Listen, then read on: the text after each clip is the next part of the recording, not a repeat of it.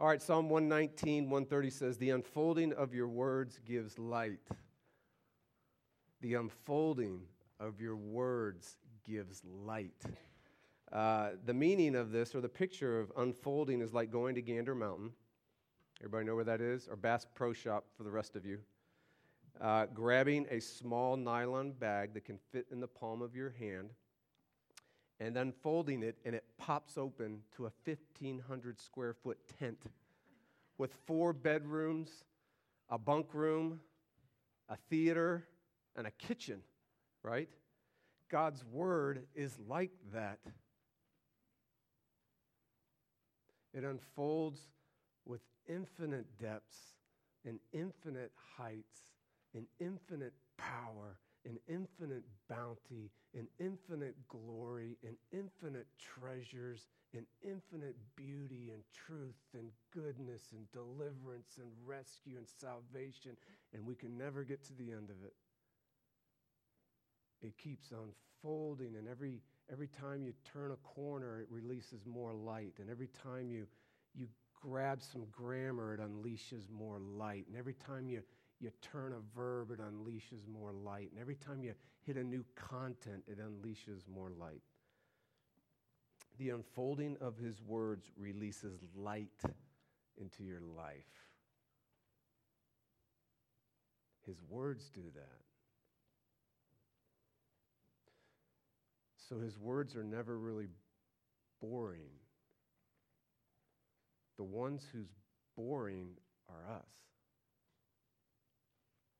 His words have infinite bounty. And his words never turn into orthodusty. His words are living and active. Do you know what that means? It means this, that God's words do more than just convey information. They get things done. His speaking and his acting are one and the same. So if you want to find God and you want to know where he finds you and you want to know where all the power is and you want to know where all the glory of the Lord shines around, you want to know where divine intrusions break into your life, in his words. His active personal presence is released into your life and into this word through his words. In Luke 2, 8 through 21, it's night, right? And you got a bunch of underachieving shepherds, because they are, right? They're not the movers and shakers in this world. They're out there counting sheep, literally, right? And in the midst of these underachieving shepherds, it's like another dimension opens and suddenly steps into this one. And when it did, the intrusion was so bright it released light. And an angelic being from another world steps into view and releases light. And it shines, as we saw, all around them. And it blinds them with light, and it shakes them with fear all the way down to the deepest part of their bones. Moments later, we're told, and suddenly there was an angel of the multitude of the heavenly host. This is an army of divine warriors. Please, please, please. Exercise from your minds chubby cherubs and blue-eyed harp-playing angels.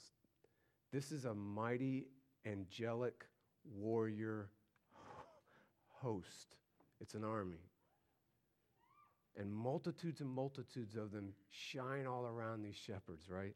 And they say, glory to God in the highest, and on peace on earth among whom he is pleased.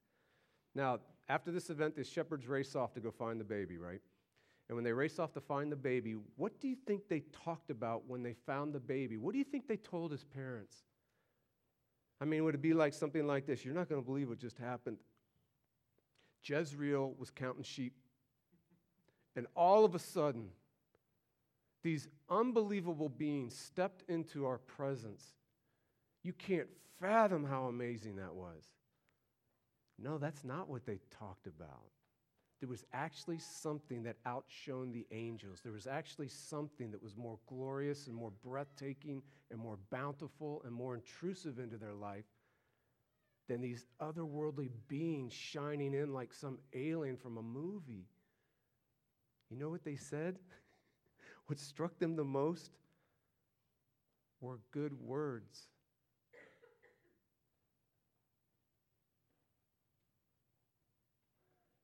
Good words. What cut them most deeply, what impacted them most fully, what got down deep into their bones was good news of great joy. Not good advice. Not how they could shepherd better. Not how they could be holier. Not how they could be better people. But good news about someone else who would be for them. They experienced Psalm 119. As the angels spoke, it wasn't their presence that overtook them. What released more light into their life was not the angels, but the words that were spoken. Good words. And so it says, when they saw the baby, they made known the words, the saying that had been told them concerning this child. And there was no mention of the angels. It's just fascinating. Read that report again. They never mention the angels when they get to Mary and Joseph. Never. Isn't that amazing? I mean, this is an otherworldly event. And what was more otherworldly and more breathtaking to them was great news of great joy, of a Savior, right? Watch what the words do now to those who hear the shepherds. So the shepherds now are passing on good news. They're passing on good words to other people. And remember, the unfolding of your words releases light, because it's not in the deliverer, it's not in the speaker, it's in the words themselves. These words are living, these words are active, these words are releasing the active presence of God into people's lives. So that's why it says, and all who heard it wondered at what the shepherds were saying. And then it moves on to Mary and zeroes in on her and says, Mary treasured up all these things she heard, pondering them in her heart. She starts unfolding the words. The words are living. They move into her life, and then she continues to unfold them, and more light is released into all areas of her life. So this Christmas, ponder good words, not good advice. Everybody's got good advice.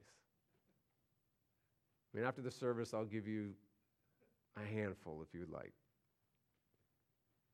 But treasure good news, good words.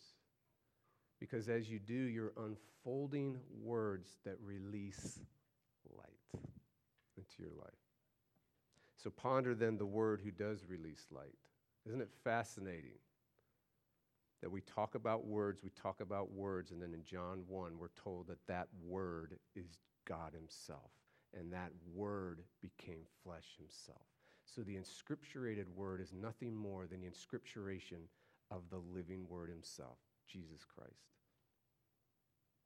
Amen. Amen. Merry Christmas, kids. A couple more minutes, and we're off to our toys, I promise.